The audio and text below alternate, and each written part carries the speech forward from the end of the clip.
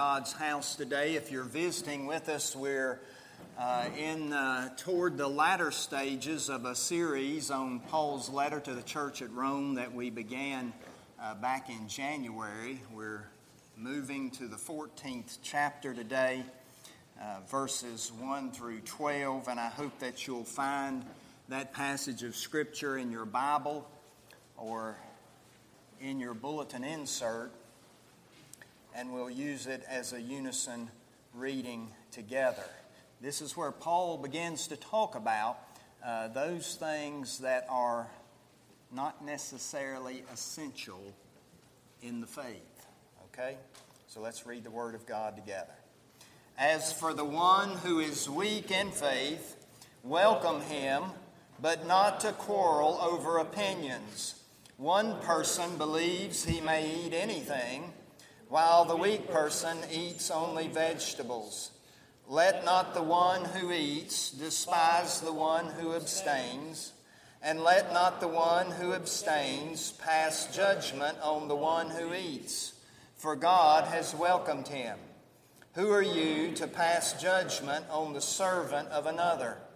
It is before his own master that he stands or falls, and he will be upheld. For the Lord is able to make him stand. One person esteems one day as better than another, while another esteems all days alike. Each one should be fully convinced in his own mind. The one who observes the day observes it in honor of the Lord. The one who eats in honor of the Lord, since he gives thanks to God. While the one who abstains in honor of the Lord and gives thanks to God. For none of us lives to himself, and none of us dies to himself. For if we live to the Lord, and if we die to the Lord. So then, whether we live or whether we die, we are the Lord's. For to this end Christ died and lived again, that he might be Lord both of the dead and of the living. Why do you pass judgment on your brother? Or why do you despise your brother? For we will all stand before the judgment seat of God. For it is written, As I live, says the Lord, every knee shall bow to me, and every tongue shall confess to God. So then each of us will give an account of himself to God.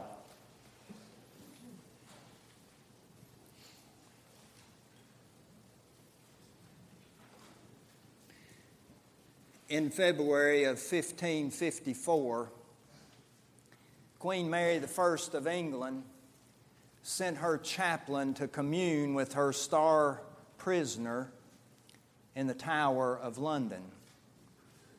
The prisoner was Lady Jane Grey, and the intent of the errand, quoting John Fox, was to reduce her from the doctrine of Christ to Queen Mary's religion. You see, Lady Jane was a Protestant, and Queen Mary was a Catholic, and it was in that volatile time of religious history from which this story comes. And the chaplain questioned Lady Jane on the relationship of faith to love. The stakes were high. Would her life be saved?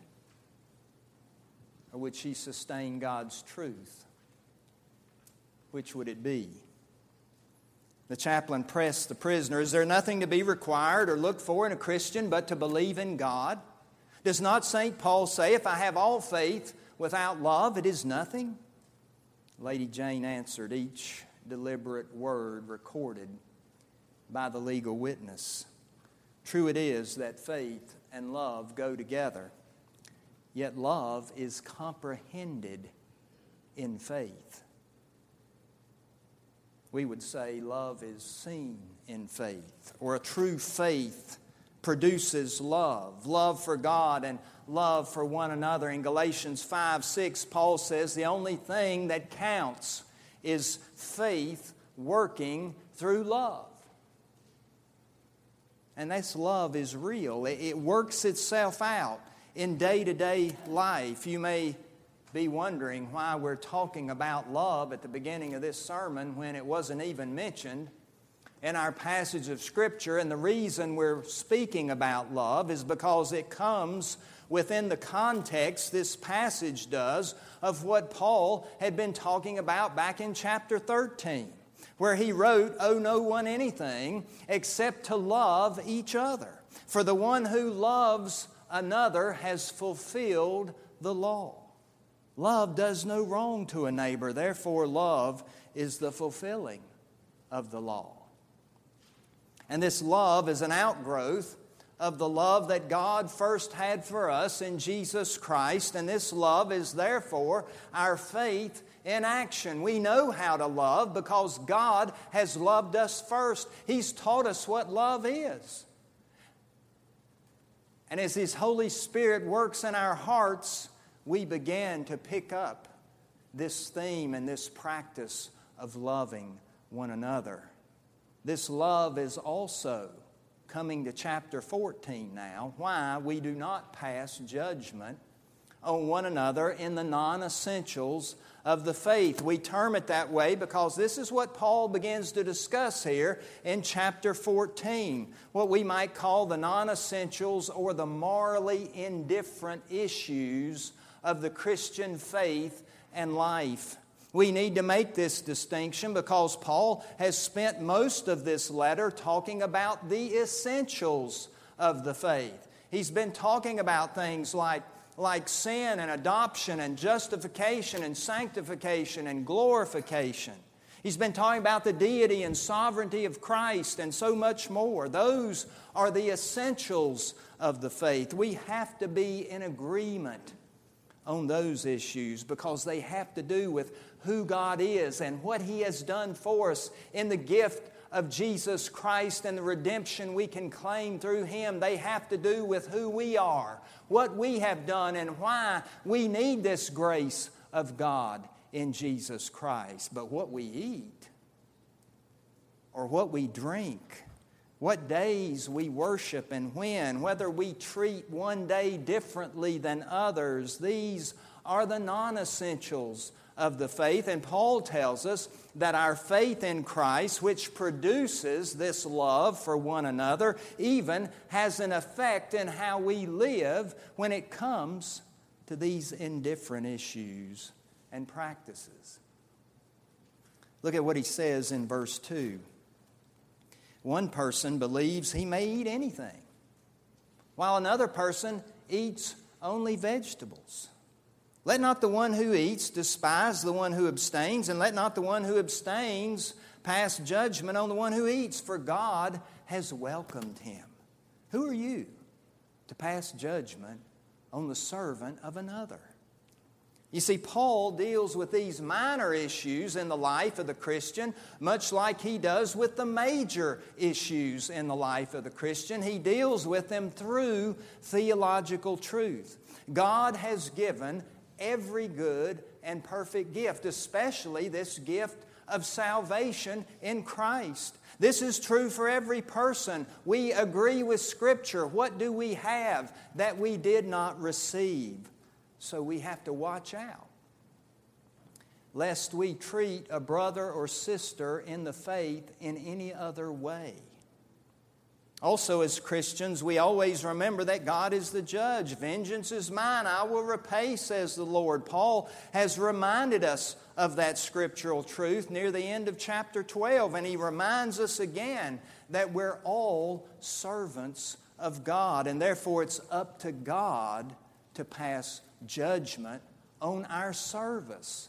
It's not up to one another, especially in these non-essentials. Now, I don't want you to misunderstand me. I don't want you to hear this passage as a catch-all that we never judge one another in the life of the church, because that's not what Scripture teaches. That's what a lot of people think Scripture teaches. They see this right here. They hear these words, don't judge one another, and they think that means own everything. But again, Paul's talking about the non-essentials of the faith. We know that there are other places in Scripture like 1 Corinthians 5 and Galatians 2 where we're talking about the essentials of the faith, where we're talking about the truth of the gospel. And there, Paul tells us that such people are to be corrected at once, called on to repent. And if they fail to repent, eventually be cut off from the life of the church. It's passages like those in 1 Corinthians 5, Galatians 2, and others that lead denominations like ours to produce a book of discipline that we have in the life of the church and as standards of our denomination. But that's not what we're dealing with in this passage. We're dealing with morally indifferent issues. And as you can tell, this food issue was huge in the early church. It's not so much to us. We could care less if some of us are vegetarians or vegans or we love to eat meat or whatever. It's not a big deal. But this issue was big for them because it was a little bit different.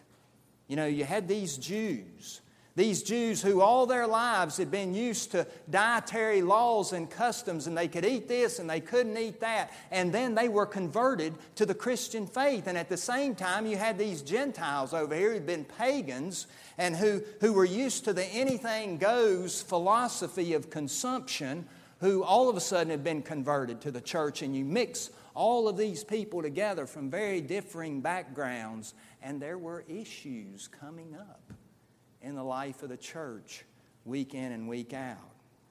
We know that the first major argument the early church had concerned this issue. We can read about that in Acts 15, what we normally call the Jerusalem Council. It was about this issue. We also know that the Apostle Peter, Peter, one of the great leaders of the church, was rebuked by Paul because he was misrepresenting the truth of the gospel by how and with whom he's eating. That's in Galatians 2.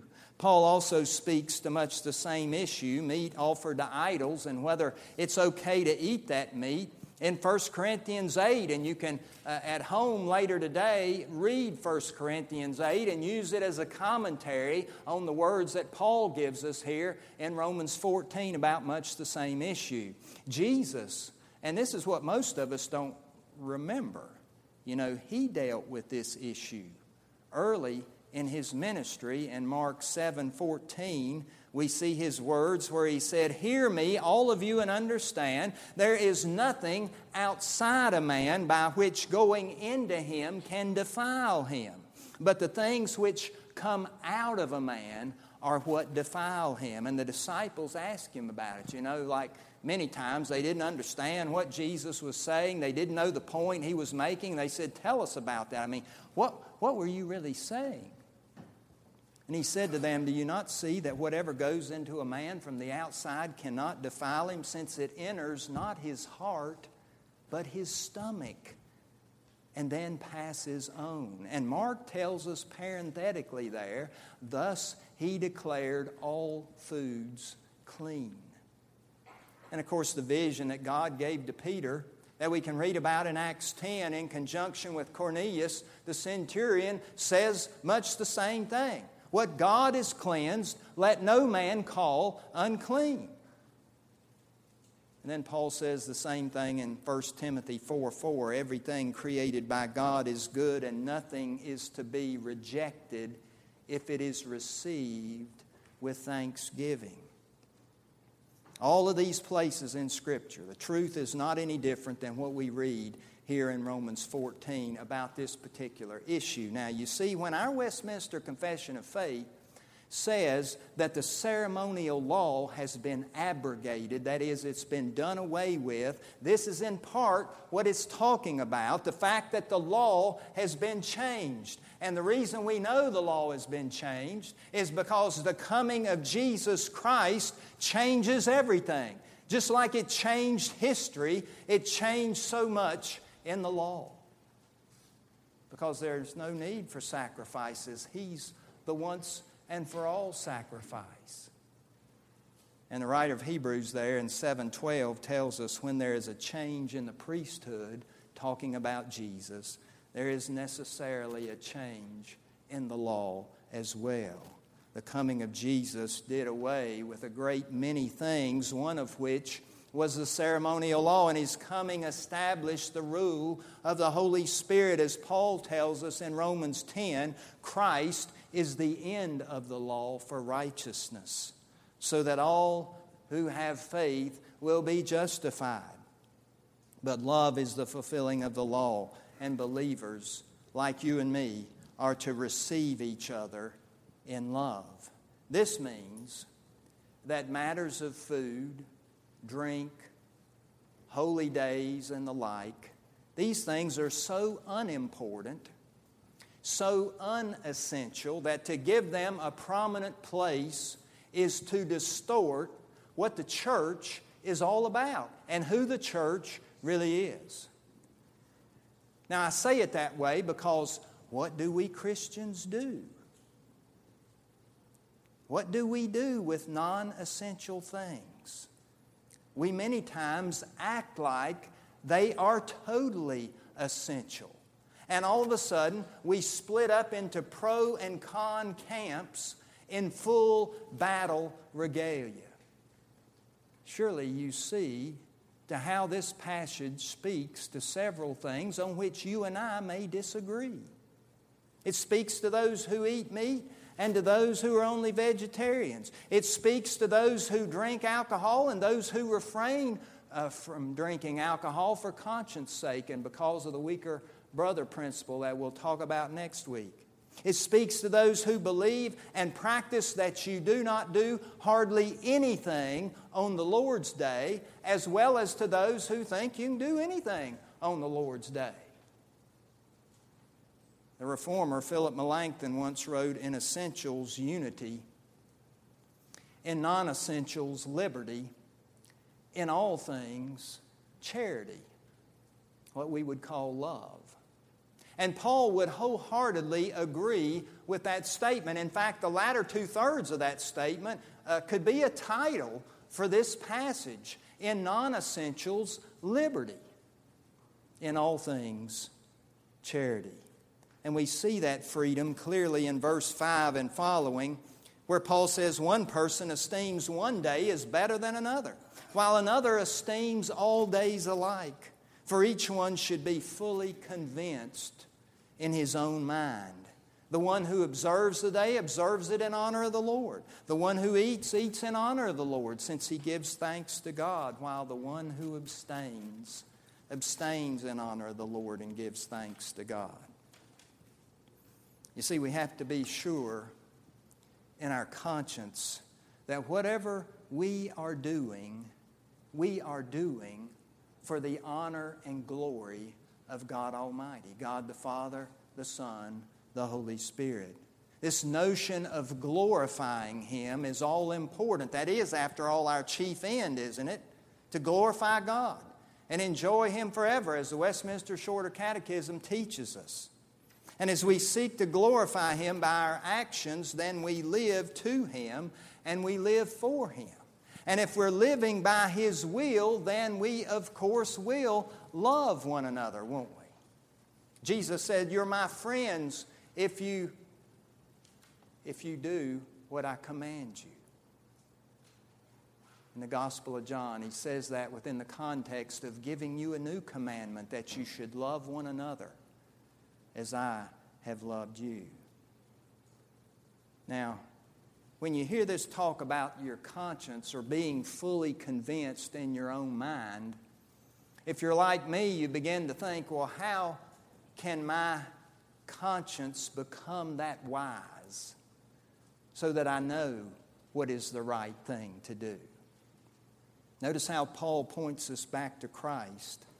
In verse 8 we read, "If we live to the Lord, and if we die to the Lord. So then, whether we live or whether we die, we are the Lord's. For to this end Christ died and lived again, that He might be Lord both of the dead and of the living." In other words, in life and in death, we are to glorify God. Father, Son, and Holy Spirit. And please note that nothing lies outside the scope of the authority of Jesus Christ, not even these minor, non-essential issues in the life of the church. He is Lord of both the dead and the living. In other words, we need to bring Him glory in our lives, and we need to bring Him glory in our deaths. I said to the early congregation this morning, you know, the best thing a preacher can ever say about you at your funeral is that you lived your life in a way such that God was glorified, that God was honored in the things that you did and the things that you chose not to do.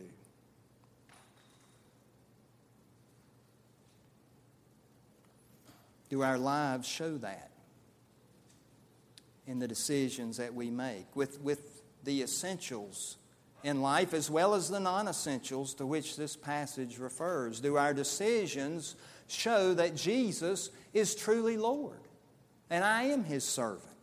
Are we seeking to honor Him with the things we do? Are our decisions based upon His Word and how He would want us to live? As we read through this passage, we see early on that Paul mentions stronger and weaker Christians, which I think is unfortunate. Because we Americans in the 21st century church, we hear those terms stronger and weaker, and we're already thinking strong Christians and weak Christians. You know, the strong Christians are way up here. They're the ones who know everything, who are spiritually mature, who have everything going on. And these weak Christians, you know, they've just got to really step it up. But that's not the point Paul is making. In fact, that's not even the distinction that he's making. As Donald Gray Barnhouse puts it in his commentary, the heart of this section is the astounding fact that those who are strong in the faith are not considered by God to be any better than those who are weak in the faith. And that this passage is intended to impress the strong with this fact. Notice how God doesn't treat them any differently. They're all going to stand strong and weak together because God causes them to stand. They've all been welcomed by God, strong and weak alike. And that word faith in this context refers not so much to your belief or mine, but rather to our convictions about what our relationship with God in Christ allows us to do at any given time and in any given circumstance. Those labeled weak are simply those people who do not think that their faith allows them to do certain things that the so-called strong feel free to do week in and week out. Paul's point is that our differences over these morally indifferent issues should not interfere with our love for one another and especially our unity in the faith. As you know, there are certain givens in the Christian life. We know that from God's Word. We're to worship Him and praise Him. We are to spend time in His Word, reflect upon it, meditate upon it. We're to pray. We're to love God with heart, soul, mind, and strength. We're to love our neighbors as ourselves. But there's an entire other range of issues within the Christian life in which the Bible gives us no specific direction. I mean, should I have read out of the King James this morning? Is that the only thing we can read in worship? Or the NIV? Or the ESV? The Bible doesn't say anything about that. You men, are you supposed to only wear coats and ties to worship, or can you get by without a tie? The Bible doesn't say anything about that. You ladies, are you only to wear dresses, or can you get by with slacks and capris? The Bible doesn't say anything about that. What day are we to worship? What time of the week? Where are we to worship? What kind of songs are we to sing? What kind of instruments are we to use? I'll tell you what the Bible says about that. It doesn't specify. It says we are to sing psalms, hymns, and spiritual songs. It says that much. And in Psalm 150, it says we're supposed to use cymbals in worship. Patrick, you got a cymbal on that organ? You've got something that's pretty close to it. The psalmist also says we're to use horns and strings and pipes, and he just names all kinds of things. In other words, we're supposed to use everything we can to worship God, as long as you're honoring Him. Now, don't misunderstand. It's not a matter of anything goes in worship. These decisions run through the filter of our conscience. Remember what Paul says. He mentioned that in chapter 13, and here in verse 5 in our passage today, he reiterates how we must be fully convinced in our own minds. What we do with these non-essentials in the faith must honor and glorify Jesus Christ. If we are truly honoring Christ, then we're not going to be sinful in what we're doing, will we? And if we're fully convinced in our minds, then it must be the best way I can act in this given situation based upon love. Love for God and His kingdom, love for one another. Now, we began today talking about Lady Jane Grey. She believed and stated that our faith activates love. Her words, love is comprehended in faith. You know, she was 17 when she said that. 17. Can you imagine that kind of wisdom at 17?